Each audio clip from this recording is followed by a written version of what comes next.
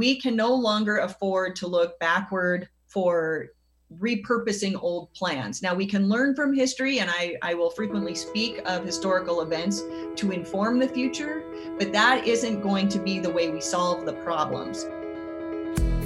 Welcome back to the Interview Podcast on the Y Millbank Podcast Network in Millbank, South Dakota. I'm Craig Weinberg, and on the phone today, I guess the phone, we can call it that, can't we? Kinda? Close enough. In a weird way. All the way from the west end of the state. Scyller Borglum is with us via the Zoom. Thanks for coming on. This is awesome. Thank you for having me, Craig. Absolutely. This is fantastic. You, just right before we started this, I was talking, a friend of mine asked me if you were part of the Mount Rushmore Borglums. Is there a connection? What is that? I do get that question, and both families are from Borglum, Denmark. And I am living in Rapid City. I did not grow up here. I actually grew up in Great Falls, Montana. And my last name is Borglum, and I'm a geological engineer. So I do blow up rocks for a living, or at least I used to. Nice. And yet I am not a direct descendant of the artist or sculptor Guthrie Borglum. So all right, relatives back there somewhere, because Borglum, Denmark is not a large place. And I suspect we're related, but I am not a direct descendant, and sadly I receive no royalties, so that doesn't. All right, as we get started here, I'm reading on your website, so you are actually running as a primary challenger to Senator Mike Rounds. Correct. Yes. So your website, borglumforsenate.rocks, that's an interesting domain name. There's a good reason for it. Oh, do tell. Because you blow things up? Well, because I am an engineer. I've been in the petroleum industry, and I've worked in geological testing labs to do property testing on rocks, which has the effect of destroying rocks, blowing them up. I don't use ordnance, unfortunately. That would be very exciting, but I don't use that. But even before I had considered running, somebody went through and bought up all of the Borglum Senate domains. And really? So, yes. And I don't know who it was. I don't know what the purpose was, but they were all gone. And so the gal I was working with in the very beginning had the creative idea to make a customized domain. So we chose .rocks because we wanted people to know a little bit about my history, who I am, and the fact that, look, this is fun. Politics does not need to be stagnant. It doesn't need to be status quo. It can be something that's different and exciting, and get people charged up about it, which is how it should be. It's running our country. This stuff matters. So you appear to be no slouch when it comes to education. So no. as we look down here, you graduated in 95 from the boring high school. Correct. Then from there, it's the sky, apparently.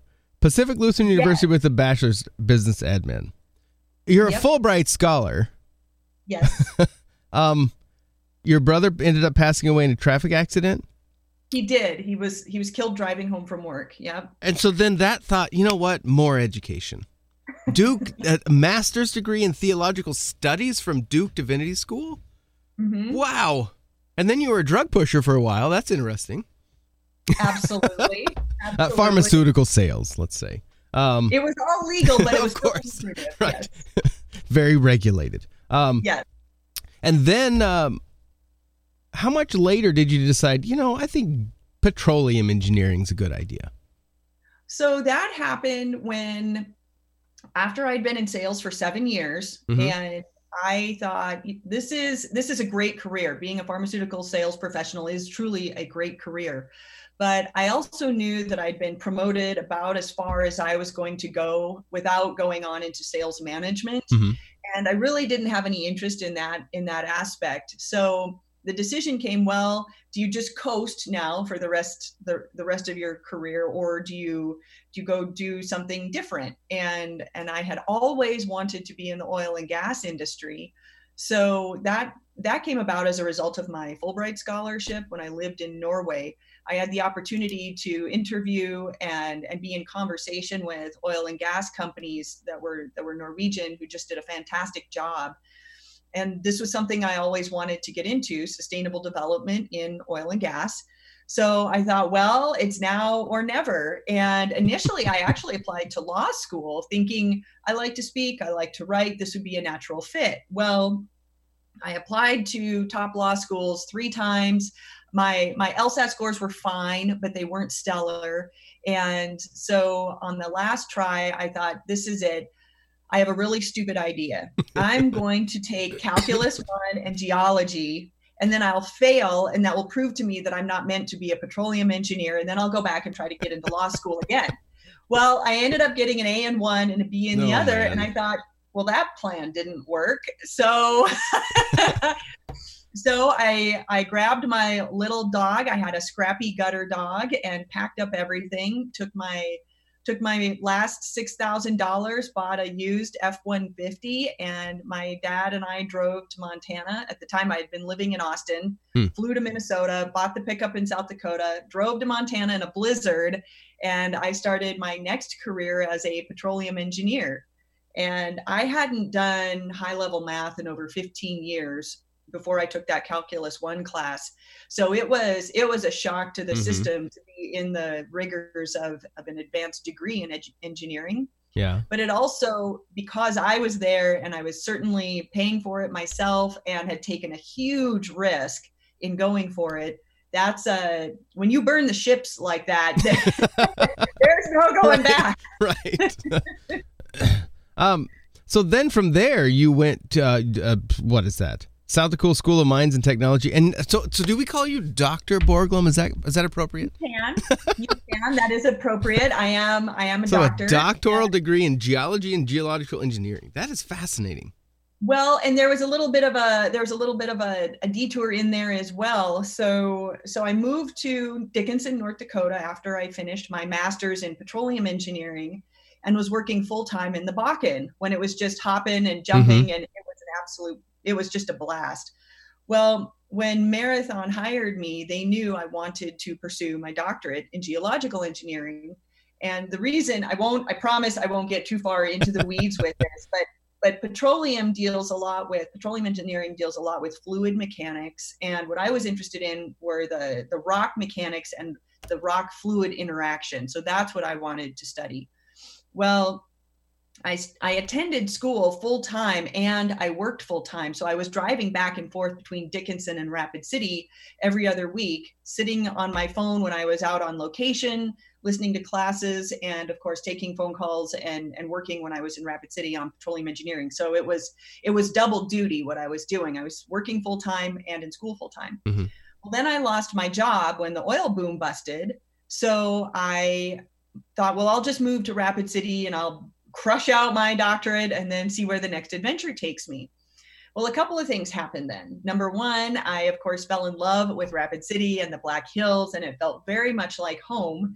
And I also fell in love with my now husband. So during that time, I thought, okay, I will become a consulting engineer. That's how a lot of engineers do it.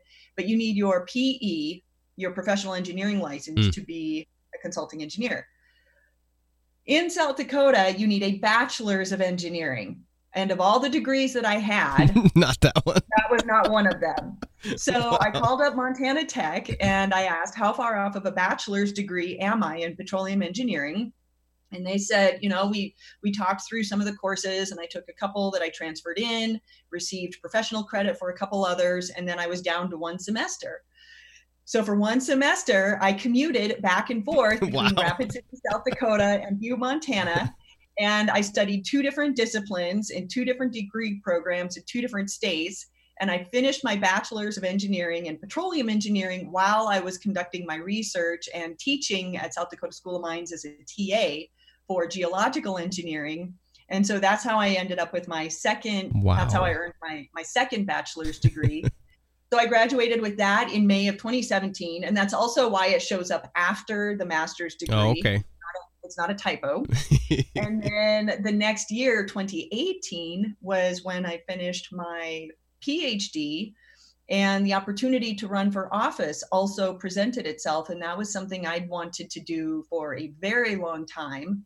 And when and someone told me this, when the opportunity presents itself, it will never be convenient. Mm-hmm. It will never be timely, but you just have to go for it. And so I did. I was finishing up my dissertation and started knocking on doors, gathering signatures, ordering signs, sending out mailers, fundraising, doing all those things. So I ended up running my primary at the same time that I was defending and finishing my doctorate.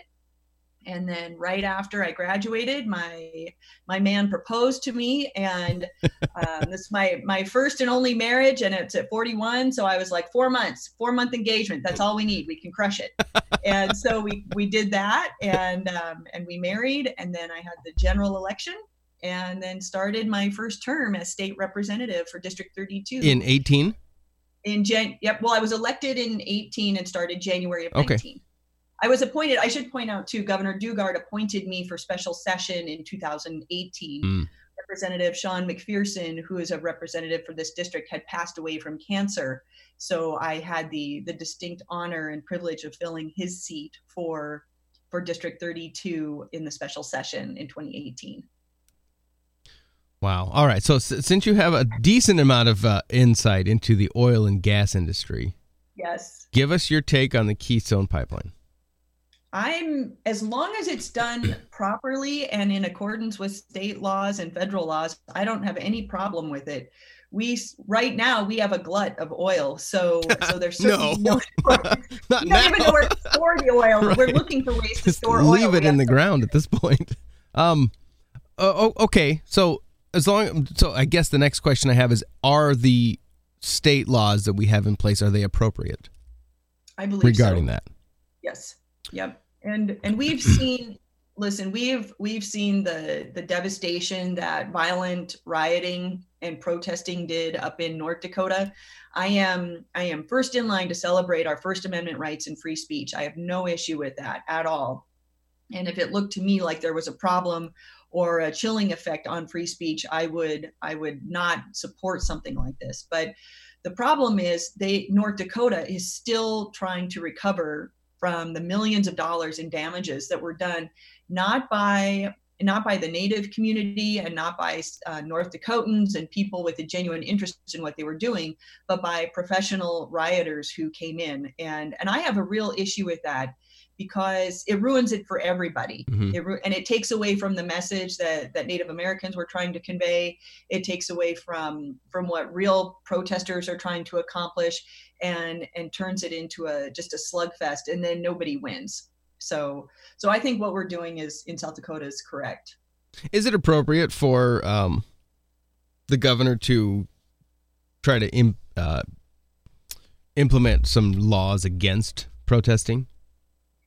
I don't think she's trying to implement, and I will caution that I am in no way qualified to speak for the governor. I think she's doing a fine job in South Dakota, and certainly can speak for her own decisions. What I will say is that we've passed a couple of laws that I believe are appropriate.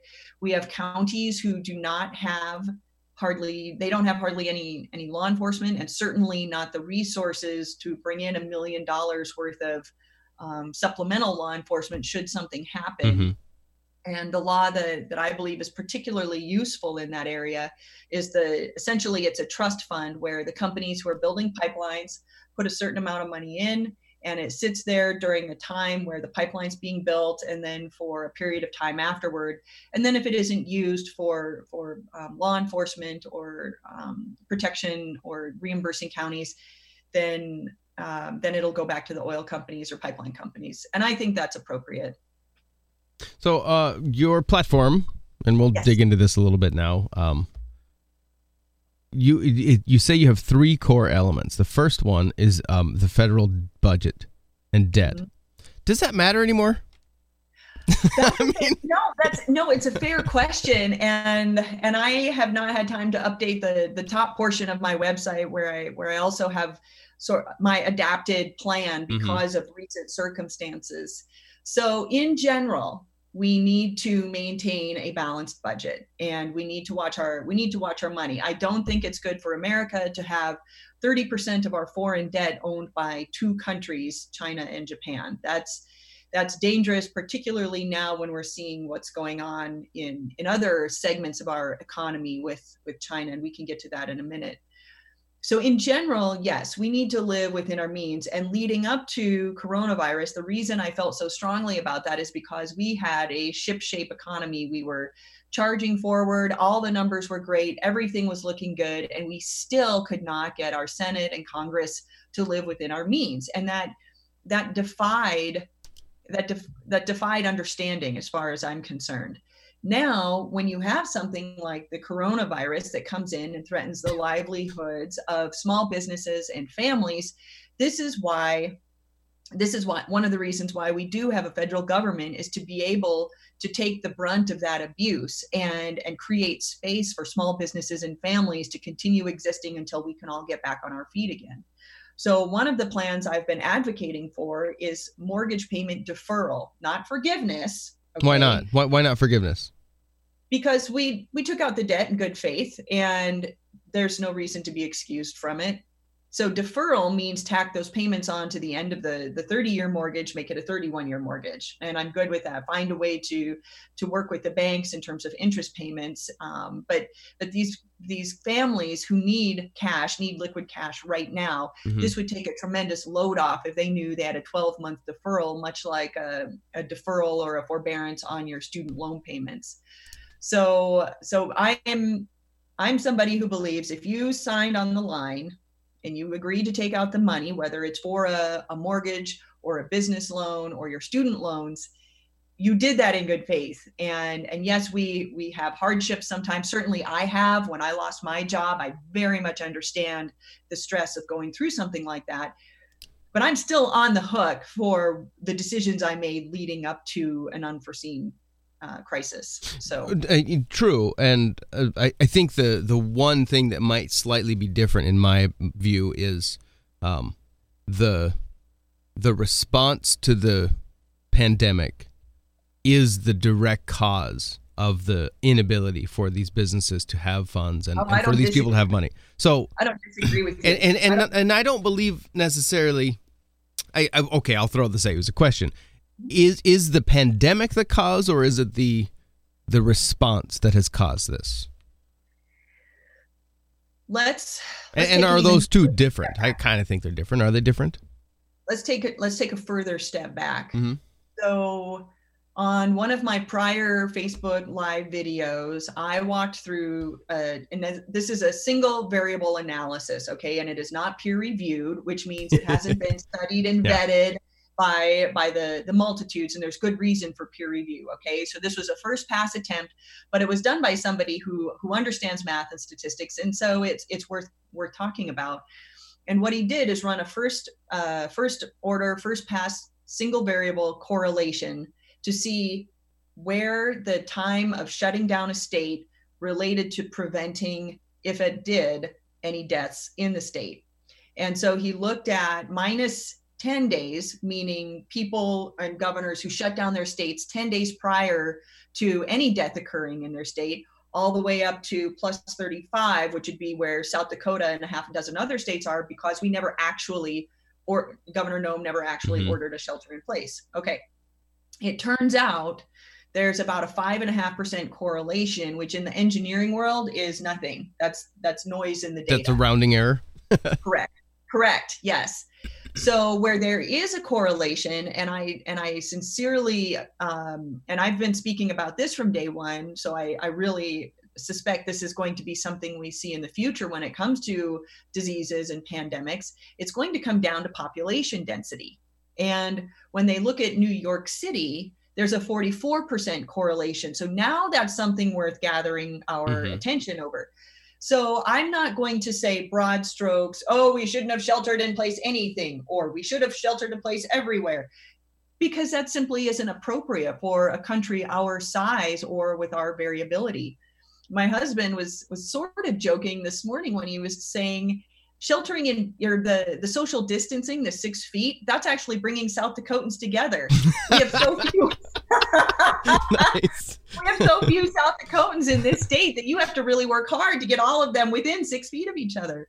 So let me put it to you another way, because I think this visual is meaningful. Across the state of South Dakota, we have 11 people per square mile, if you just run a straight average, okay? In Rapid City, then, a population center, we have 1,200 people per square mile, okay? New York City, 26,000 people per square mile. Ooh. So in back of the envelope calculations, that means you take that same square mile of Rapid City and you stack it up 20 times on top of each other. Then you have the same density. Right. Does that make sense? And that's why putting into place here in South Dakota, even for our highly populated areas like Sioux Falls and Rapid City, it isn't appropriate to do what they're doing in New York City, because we simply don't have the same level of population density. Do you think the response from the federal government has been appropriate?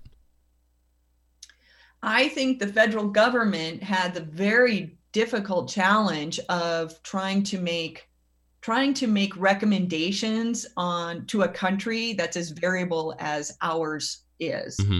So let's compare to New Zealand, for example. Prime Minister Jacinda, and I can't ever seem to pronounce her last name correctly, Ardern.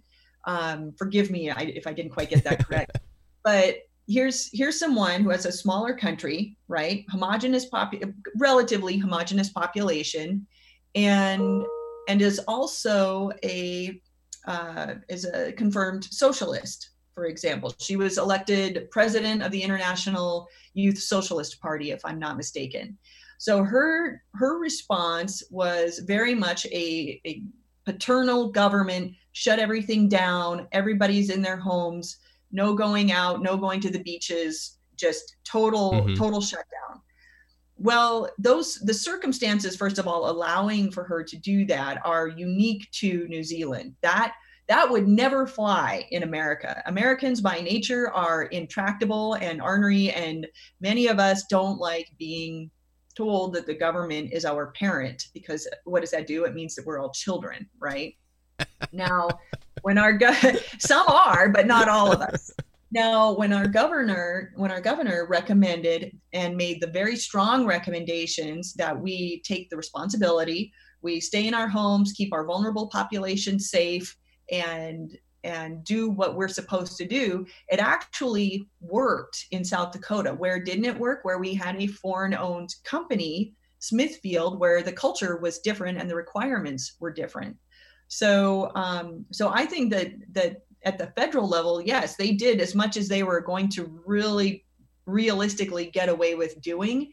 And I don't think they should have done any more, because at the end of the day, we know at a state level what's appropriate for the states, and that's what I believe in, our states' rights, and that's on us. So yeah, I think you did a good job. So should the state then be on the hook for the financial damage caused to their businesses and their economies? Well, I guess it depends on who set this off, right? So new information is coming out that this coronavirus came out of a research lab in Wuhan. So this was not let me back up. It's not necessarily a naturally occurring virus. There's question about that. And if it turns out that this was a manufactured virus that escaped the lab, whether intentionally or accidentally, I don't think the states or the United States should be on the hook for that. I think the country that let it loose should be on the hook for it. Well, there's no enforcement there, is there? I mean, if we're honest about that. Outside of war? I mean, what's the step there? We go attack them?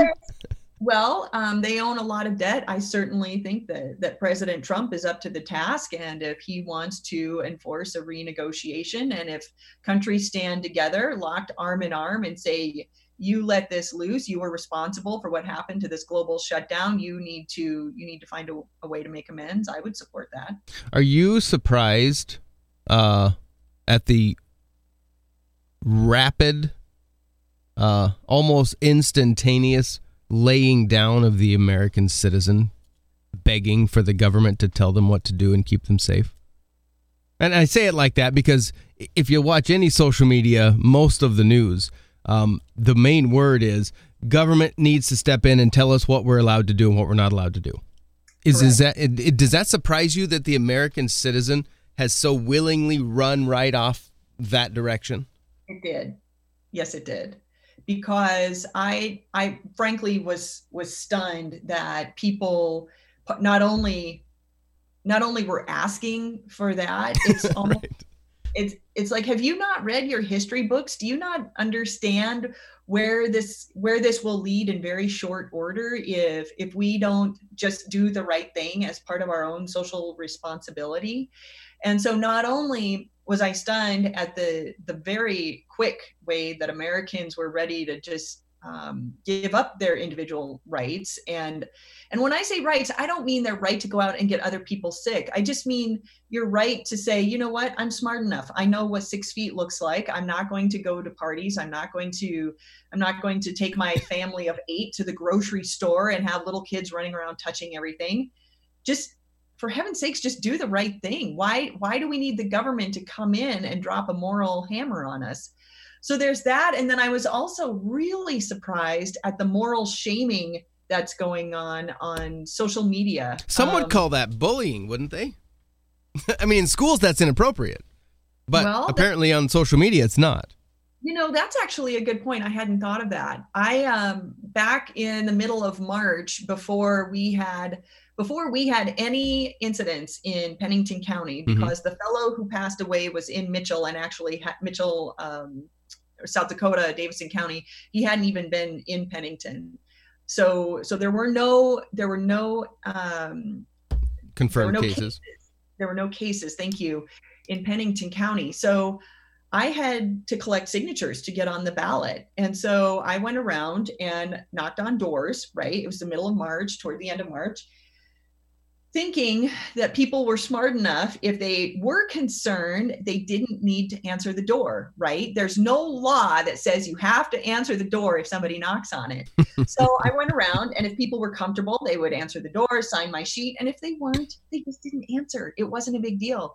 And apparently there were a couple of hysterical people on Facebook talking's probably an understatement, about me going and knocking on doors and asking for signatures. Well, first of all, I had already called both the Secretary of State's office and the governor's office, and the decision was made. They weren't moving the primary date, and they were not changing the number of signatures required. Well, I've spent 10 months working toward this end of winning this election. I'm not going to just sit down 2 weeks to go and say, oh, well, I guess it's too hard. I won't. So yes, I went out and I knocked on doors, and the people who felt comfortable answered, and those who didn't, right? But for the purpose of this conversation, I was really stunned that a couple of these hysterical types were blasting off all over Facebook, because I thought, what do you care? Right. Just don't answer your door. It's not worth getting your knickers in a bunch. So, well, it must be. People are bored. I guess so. Do you foresee, looking at Michigan, California has extended their stay-at-home. Heck, they're shutting down, I think, some of their beaches. Washington State is extending their stay-at-home. Minnesota extended their stay-at-home order. Should we anticipate a revolt at some point? I mean, are we looking at a revolution at some level if this continues? Well, a revolution takes effort. And I'm not... Well, someone's doing something. I'm not sure if people are up for the effort. That's actually a good point. Just having looked and observed on Facebook, it's one thing for people to fire off and post trolling comments on Facebook. It's another thing to take to the streets. Right? That's true. But at some point, if it continues on, and I'm a small business owner, so I understand the direct challenge that we're in. The decisions made by governors around the country have directly affected our business. and because some of the products we get come from other states. Well, those governors decided those states, those businesses couldn't operate, so that affected me directly. I'm not in those states, but that affected me because I order from that company. The thing that I don't quite understand, and this moves a little bit into a different topic, is the answer from the powers that be, local government, and I'm thinking like state government and federal, is we made decisions that directly removed revenue from the small business world, and even the big business, but the small business world specifically, Main Street. We made things happen that took business from you. And our answer to help you is to give you a loan. Yeah. Is that backward? Because lost revenue, in my opinion, cannot be replaced by a loan. Correct. And that's an issue that I've had. From the very beginning, I got up and spoke at our city council meeting. Oh gosh, it's probably been a little over a month now. And I wasn't, and please understand, I'm not asking for a full on letting loose of all recommendations, right? We need to still practice good social hygiene, but shutting down our businesses entirely or putting in such onerous restrictions that we snuff out businesses is also not appropriate. There's good middle ground where we can have our cake and eat it too. And I think Sweden has been an excellent example of that. I was surprised to see that they had not closed down their elementary schools or their middle schools. And in fact, the only population that they really made a concerted effort to partition out were the older population in care centers.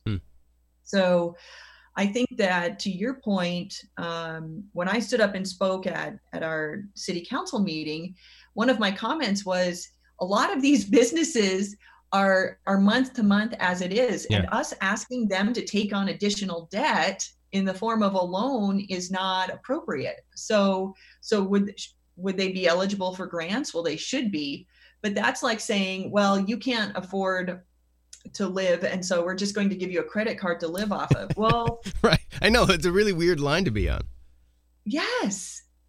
So that's why I'm not in favor. I mean, if it's an interest-free loan and we can convert it to a grant, that's fine. There are a lot of different options out there, but asking small businesses who probably don't have a very wide margin to begin with to take on additional debt payments, I don't think that's well. smart. Every financial advisor I know argues against that. You never want more debt unless it's specific to grow your business. That's one thing. Correct. But Correct. to fill a gap that was created by someone outside of your control and by somebody, it's really almost insulting to the small business person that says, you know what, here, we're government, we're going to fix it for you, and our fix is a loan. Yay! You get more debt. No.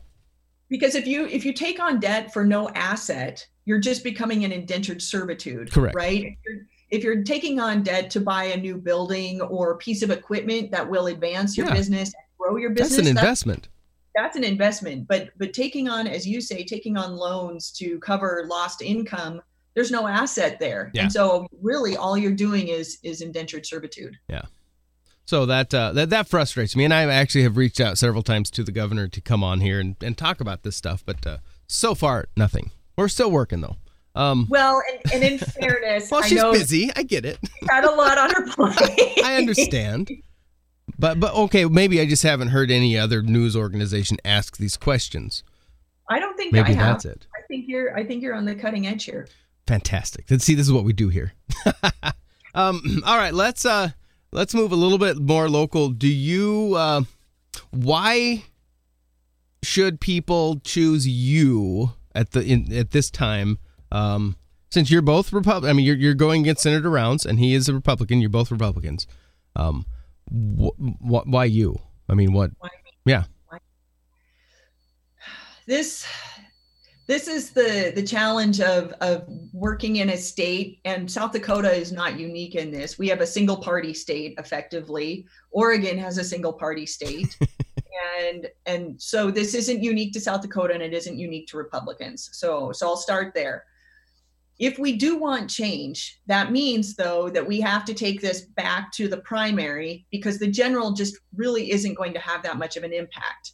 So there's the starting point. I'm a lifelong Republican. I've always voted and been registered as a Republican. And even when I ran for office when I was in high school, we did it on the party system. And even there, I ran as a Republican. So I've been a Republican since before I could vote. The reason I believe South Dakotans should vote for me is because the time has changed and we need new leadership. We can no longer afford to look backward for repurposing old plans. Now, we can learn from history, and I will frequently speak of historical events to inform the future, but that isn't going to be the way we solve the problems. What do I mean by this? My opponent, Mike Rounds, has brought forward 2 plans that have already been tried and have totally failed. The first one is his U.S. Beef Integrity Act. It's almost verbatim the voluntary COOL plan that was in place about a decade ago and had no positive effect for our cattle ranchers. What I've been pushing for is mandatory country of origin labeling. His is voluntary and, again, a retread. Mine is mandatory country of origin labeling that requires all beef to be labeled that it was born, bred, and slaughtered in the United States. So that's the first one. The next one that is mind-blowing to me is his repurposing of the EB-5 visa program. Now, I was going to let it go because it was a decade ago when he was a governor. I figured, well, okay, I see stunning corruption there, and I know a lot of other South Dakotans do, but he also made it through an election. So, okay, it is what it is. But this past winter, he brought it back again. And this is, I can't say this strongly enough, this is going to devastate our food security. This is absolutely going to blow it up. How? What do I mean by this? Well, the visa program, he's actually increased the amount of money it costs to buy a visa. Do I agree with selling American citizenships? No, I don't. I do not think that that is appropriate. So that's the first problem. The next problem is, what's the country on earth that has a looming food shortage? It's right in front of their noses. It's China, right? They have a fraction of the arable land that we have for farming. And of that, 40% isn't usable, meaning it's either polluted or as a result of acidification or soil infertility. So they have 1 billion people and they have a looming food shortage. The next problem is with this visa program, and you understand that when it's a communist government, there are no other options. And the communist government is in business everywhere. So you have wealthy Chinese coming in, buying visas to become American citizens, starting up businesses that are going to be Chinese run and owned. Well, who owns the food? Who owns the land? It'll be China. So now we have our food security through this EB-5 program that is designed specifically for rural areas to come in, to allow countries to come in and buy up what we have. In what universe is this a good idea? None. Does it all come down to dollars? Is it all about money? Always comes down. It always comes back to money. Follow the money. So what would happen if this ended? EB-5 done, gone. What would that do to the South Dakota farmer? Nothing. It would be better for us, because what it would mean is we don't have foreign entities, foreign governments, foreign interests coming in, whether directly or surreptitiously, into our state and buying up our ag land and buying up our food. So I believe firmly that the EB-5 program just needs to be dismantled. Full stop. It could be ended today. What would be the repercussion? It would only be positive. It would mean our food security finally could take a breath and we could start moving forward and bringing back the food chain, the food supply, the food land, ag producers, and get that back in the hands of Americans. Does it increase cost to the consumer? It shouldn't. It shouldn't, because they're already paying a stunning amount at the hands of the packers, which is the next piece that I wanted to get to. And this is another way that Mike Rounds and I differ. In an interview he did with KOTA earlier this week, he talked about how worried he was for the packers, the packing plants, beef packing plants. This shows where his heart is, and it isn't with the cattle industry and the cattle producers. Packers are making money hand over fist. there's 4 packing companies, and they own about 85% of the market, which means they dictate prices to the cattle producers. Well, they can import foreign beef like from Brazil or Namibia and not bid on the higher quality produced beef here in the United States, including in South Dakota. So when Mike Round said he was worried about the cattle packers, the beef packing industry, what he was saying is he was just worried about the people who have all the money. He's not worried about the cattle producers. And that's one of the massive frustrations that South Dakotans are feeling right now, is nobody in the federal delegation is listening to them. And that's why I believe South Dakotans should vote for me, for Scyller Borglum, for United States Senate. So, but does that go down? I mean, is the implication here, or the potential straight up accusation, that it's there's some financial benefit for the system as like the people that are involved in making that call right now? Is there financial benefit for Rounds, for the FDA, USDA? Is there financial benefit? Would there be? I know he's received money from the NCBA, National Cattle and Beef Association, and they're the ones who lobby either directly or indirectly on behalf of the packing plants. So I know he's received money, and in terms of donations, and why else would you support a packing industry that isn't even located? We have Demcota there, but they're small. They're not part of the big four. Why else would you support that industry that isn't even located in South Dakota, when the cattle producers are just being strangled? Envision, I hope this will help. All right. So imagine an hourglass, and at the top we have all the cattle producers, and we have an abundance of cattle right now ready to go. The thin part, the neck that's being strangled, is being held by the packing industry. They know they can import cheap beef and still sell it for record prices in terms of boxed beef. On the bottom portion, the big portion, you have the consumers. Consumers are paying what they're going to pay for beef. And right now we're still paying stunning amounts for steak and hamburger. That means we don't even know what's going into our ground beef, because it comes out with a stamp of a USDA label on it, meaning it came through an inspected packing plant. So we're already paying records amounts.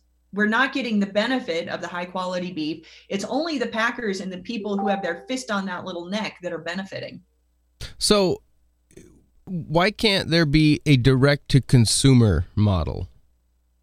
As I understand it, the USDA years ago had laws put in place where you have to go through an inspected system. And I've noticed that that Wyoming passed a law recently allowing for direct to consumer for beef sales. And I think that South Dakota, now I'm finishing up my term as a state rep, so I won't be able to contribute on this level, but I think South Dakota would be wise to put something like that in place.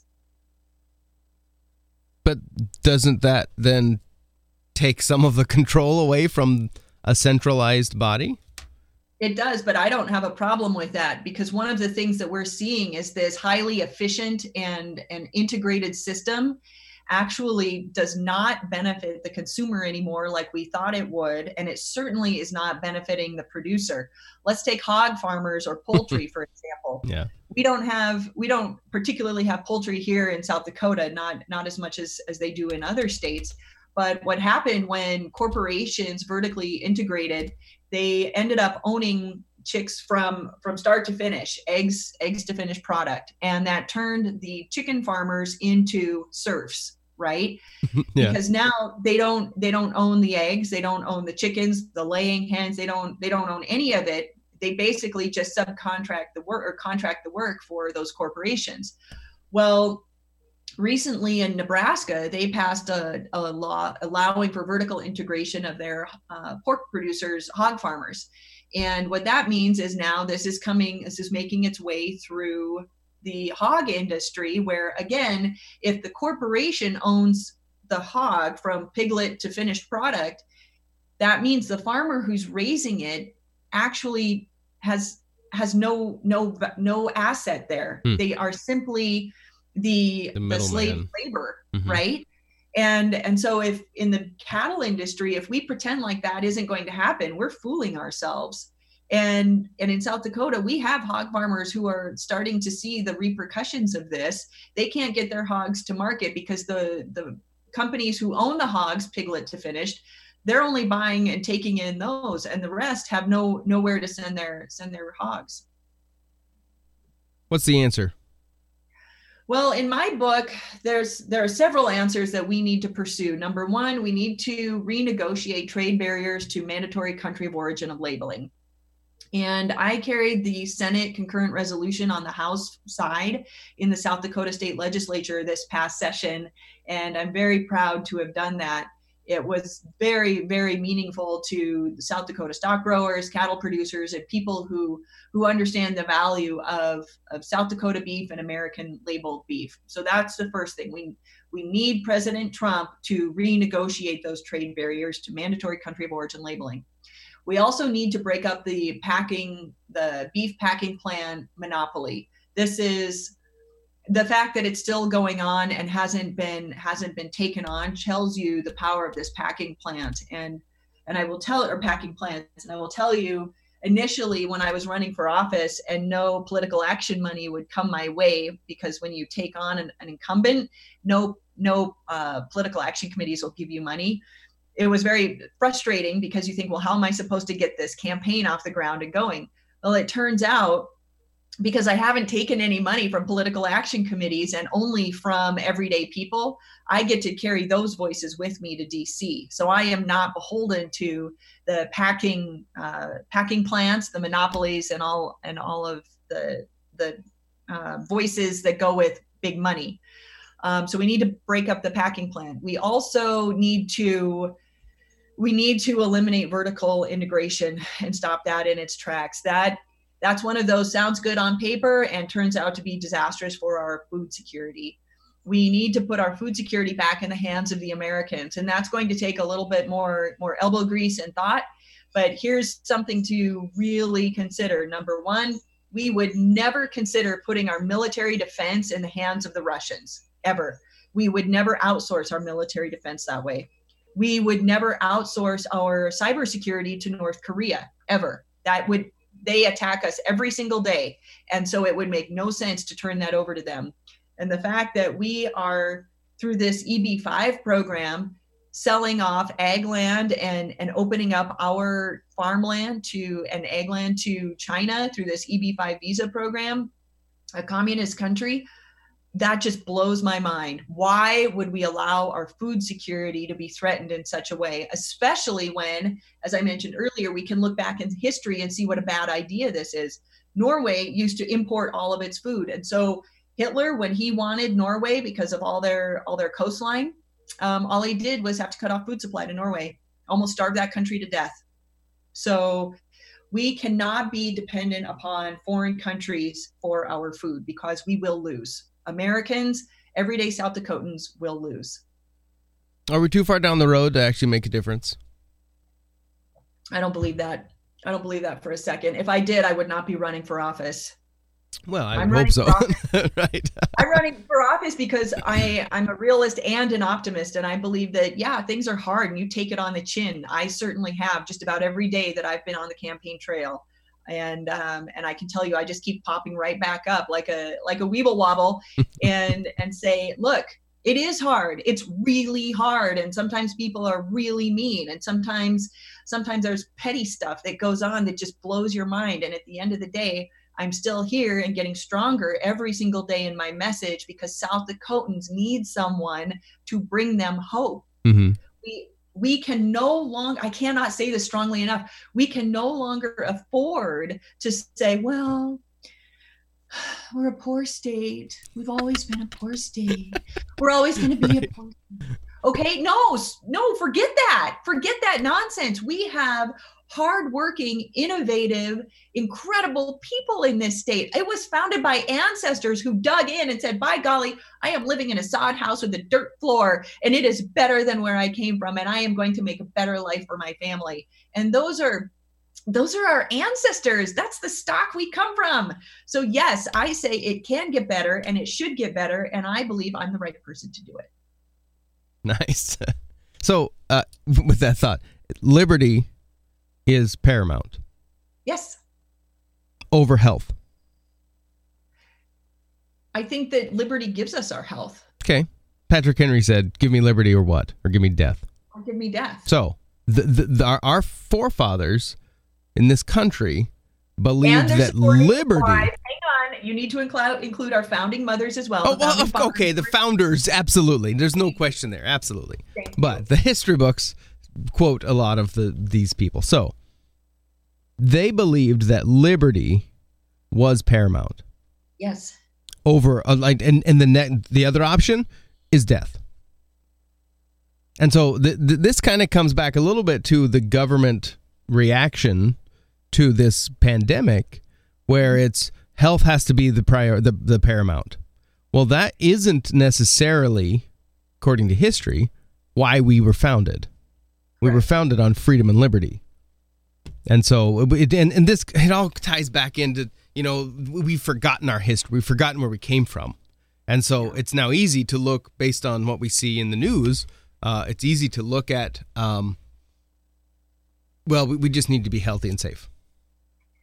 At some point there is, and I appreciate the position of our governor, because, the idea that we are really the first person responsible for ourselves, I think that has to be reinstated in our society. I would agree. I'm reading a fantastic book right now called Fortitude by Representative Dan Crenshaw, and I can't recommend it strongly enough. If you haven't read it, pick it up and read it. Listen to it on your run for your audiobook. Let me say this. The reason I supported and do continue to support social distancing measures that we exercise as individuals, because we are responsible, is because, look, let's not invite any more trouble than we actually need to invite, right? Would I also like for people to continue washing their hands after this is done? Totally, yes. Please. I shake a lot of hands. Please continue to wash your hands. Okay, that is very self-serving for me.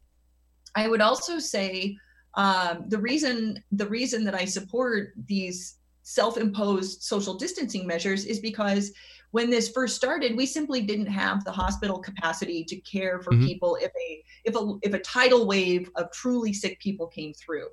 What I find surprising is that people die from other causes all the time. And I, for one, for a long-term perspective, am concerned about obese and overweight children. We have, going forward, for the first time in American history, young people who will not live as long as their parents because of diabetes and diseases associated with obesity and being overweight. Nobody is up in arms over that. And far more people are going to die, albeit it'll be slowly and it won't be sexy because it won't be in the newspapers. They're going to die from poor health habits. So why is nobody up in arms about how we're taking care of our children, or rather not taking care of our children, right? What about smoking? We still have people who smoke cigarettes and die of lung cancer. What about people who die from what's something else? Cancer. We have cancers all over, different kinds of cancer problems all over the place. If you listen to the news today, we don't anymore. Everyone's dying from COVID, apparently. I don't know. That was rude. I apologize. So I think that what we need to do as Americans is yes, of course, respect COVID-19, but also get on and look at how many people die of influenza and pneumonia every year. Okay. Continue washing your hands, continue practicing social hygiene. And if you know you're in a high risk group, by all means, self-isolate and quarantine. But for those of us who need to get out and continue carrying on, let's not forget that how we pay for first responders and policemen and women, EMT, firefighters is through our taxes. Yeah. So if we want them there, then we need to continue on with our economy. What do you say to the sentiment of, you're comparing someone's life with money? when you make claims like that. That's a tired argument, isn't it? Well, Because if we really want, if we felt that way about everything, about every death, we wouldn't let people drive. Okay. Right. Right? Yeah. Honestly. Well, and you mentioned like diabetes and some health implications that we have in our country. Does that kind of point back to a centralized food system? I think so, because we have people eating processed food to the point where there's even questions about this blew my mind. People who eat boxed foods and processed foods don't actually chew food anymore. And so what? You're talking about your jaw muscles and your teeth. There's no use for them, because if you eat processed food, it's effectively all mush. Think about it. If you're not eating raw vegetables or tearing into a steak, if that's your deal, which I do on occasion, you don't have any reason to have molars or incisors, because all you're doing is gumming mush. You didn't think about that one, did you? No, but that's fascinating. Oh, man. Term limits. What are your thoughts on term limits? I'm for them. Across the board? Well, I think that there's a couple of different ways you can do it. I agreed with change and turnover. There's one problem with term limits, and it's the double-edged sword of the long-standing statesmen or stateswomen. And that is, those people have incredible institutional knowledge and know the ins and outs of the system. Now, you can use that power for good, or you can use that power for evil. We know that. But one of the simple forms of term limits that I think would be effective is, what if we cut it off at 70, right? And just age them out? Yeah, well, we have that for other government offices. And but that's ageist. You can't do that. That means you're claiming that. In the military, don't we do that? And as for federal employees, retirement, we do. You're right. That's a good point. Okay, so we could do it that way. I signed a term limit pledge, and I said that I would do 2 terms and no more. If I get there and I can't get my work done. Well, that's 12 years. My goodness. If I can't get my work done in 12 years, I should be gone anyway, right? And we have term limits for governors and the president. And the president.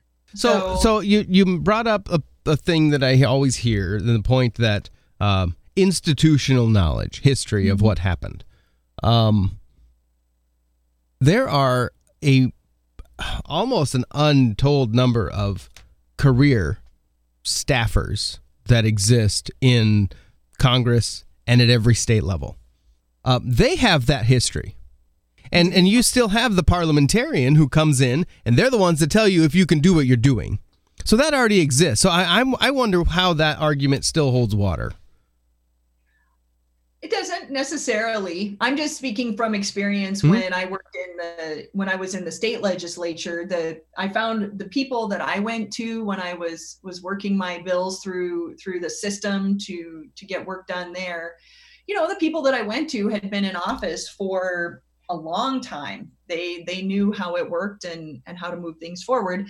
That doesn't mean it's the only way. Those are the people that I went to because they had the knowledge. And like I said, you can use it for good or for evil, meaning you can stall somebody out and kill their work, or you can help them get it through, depending. So two questions, and then I don't want to keep you too much longer, but I really appreciate your time. Is the federal government too big? And should federal politicians be allowed to make that a career? Well, I do believe the federal government is enormous.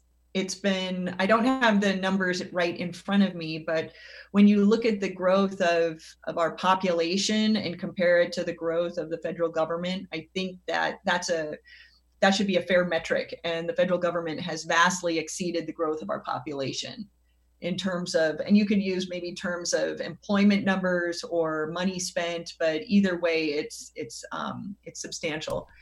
And then I personally do not believe that we should have people feeding lifelong at the political trough. Should that be, because I know that falls in term limits a little bit, should it be a part-time gig to be a federal politician? So that you pose an interesting question. There was a senator, I believe, out of Oklahoma, and he recently passed away. He was a doctor, and he was pretty far right, and he believed in term limits, and so he had self-imposed term limits.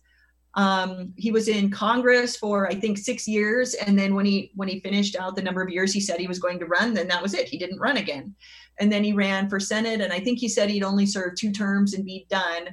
And partway through, because he believed in being a citizen legislator, he had continued to work as a physician. I think he was a gynecologist.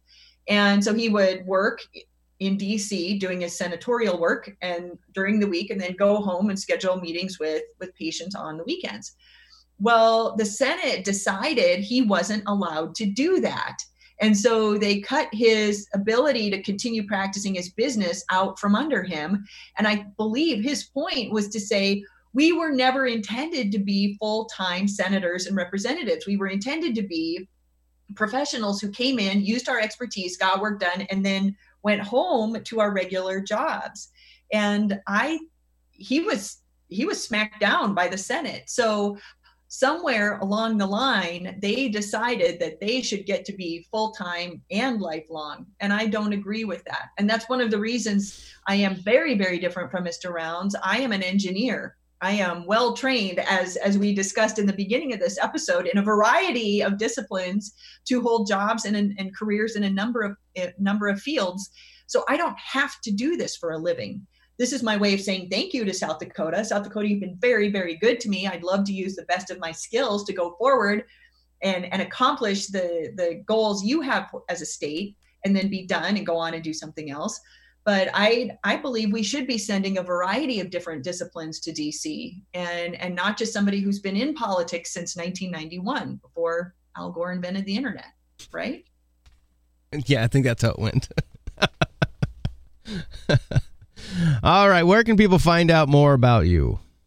Well, the number one place that's the easiest is on my Facebook page for my Senate account. Now, in the world of politics as it is, you have to have different pages for different positions. So I have my personal page, so not that one. I have my state rep page, not that one. I have my Borglum for U.S. Senate, and that's the page to go to. I post live videos almost every single night. I try to keep everybody updated on what I'm doing and where I'm going. Obviously, the past few weeks, probably 5 weeks now, there hasn't been a lot on where I'm at because I've been self-quarantining. But please go there. And every Thursday night, I do Borglum Answers South Dakota. And that means people can write in their questions in the comment bars. It's live, it's unedited. I read the question and then I answer it. And I do that because I believe citizens should get to know who we are as human beings and where we stand without a scripted response. So that's what I would suggest. That's why I love that you're on here, because that's exactly what we're trying to do. That's wonderful. Great. Any last words? That sounds so final. I know. Okay. So once the thing has potentially thinned out, this pandemic we have, do come to the eastern part of the state. We would love to have you in studio. That would be fantastic. And you are more than welcome anytime. Thank you, Craig. Absolutely. The last thing I'll ask, and it's finishing up off of the request that we had just spoken of, getting to know your candidates. I have been asking for a live debate with my opponent, Mike Rounds, for a couple of weeks now. And why do I believe this matters? Because you, as South Dakota, should get to see us stand up toe-to-toe and answering the hard questions. And these are hard questions. These are difficult questions. We should not be sitting in the comfort of our own home when South Dakotans don't get the luxury of sitting in their homes trying to figure this stuff out. We know a lot of our colleagues who've been out in the trenches every day trying to get their work done. So start asking Mr. Rounds directly, will you debate Scyller Borglum? live. There's no reason not to. He was on a live interview with KOTA earlier this week. So we can do it 6 feet apart. I don't have any issue with that. But South Dakotans deserve to hear our answers side by side and do a comparison. If we can do it in the peanut butter aisle at Safeway, we should be able to do it for somebody we're hiring for the next 6 years. I would agree, and I'll throw that at him because he's coming on next Friday. That's exciting.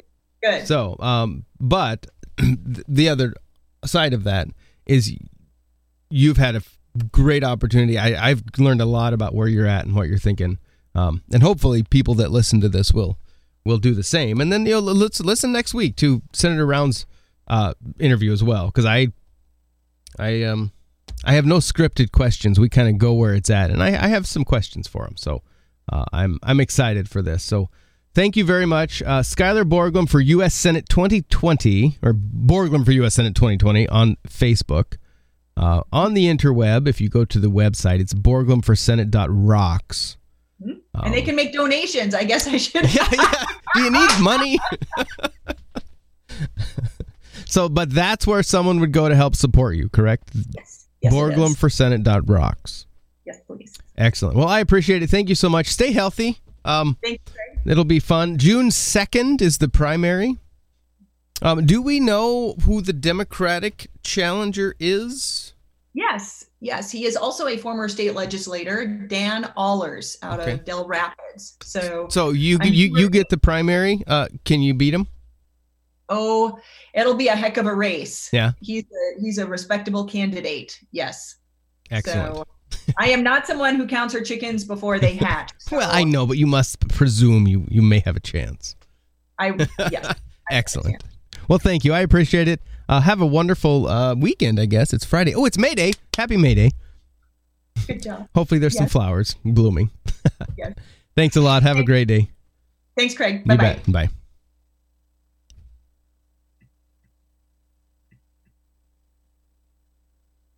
That was Scyller Borglum from Rapid City, South Dakota. She is a Republican running for for the opportunity to be elected to the U.S. Senate in November. She is running in the primary against Senator Rounds. He is going to come on May 8th, I believe it is, Friday, a week from today. Today's May 1st. And we appreciate him coming on too. I think it's great to get these little bit longer form conversations out there, so we can really get an idea of who these people are and what they do, and why we should send them to Washington. So thanks a lot, Scyller, for coming on. It was great to meet you and get a chance to see who you are and kind of what you're about. So as we always say here in the interview, do your own research, and then go vote, because your voice matters, especially in South Dakota. So, I'm Craig Weinberg. This is the Interview Podcast on the Y Milbank Podcast Network, ymilbank.com, live from, or recorded in studio in Milbank, South Dakota. If you have a story you want to tell, you want to get on here and talk about some things, you certainly are welcome to. ymilbank@gmail.com is the email. Send a message. We'll get you on the schedule. Thanks a lot. Have a wonderful day. Stay healthy, everyone. And check on your neighbors. Thanks a lot.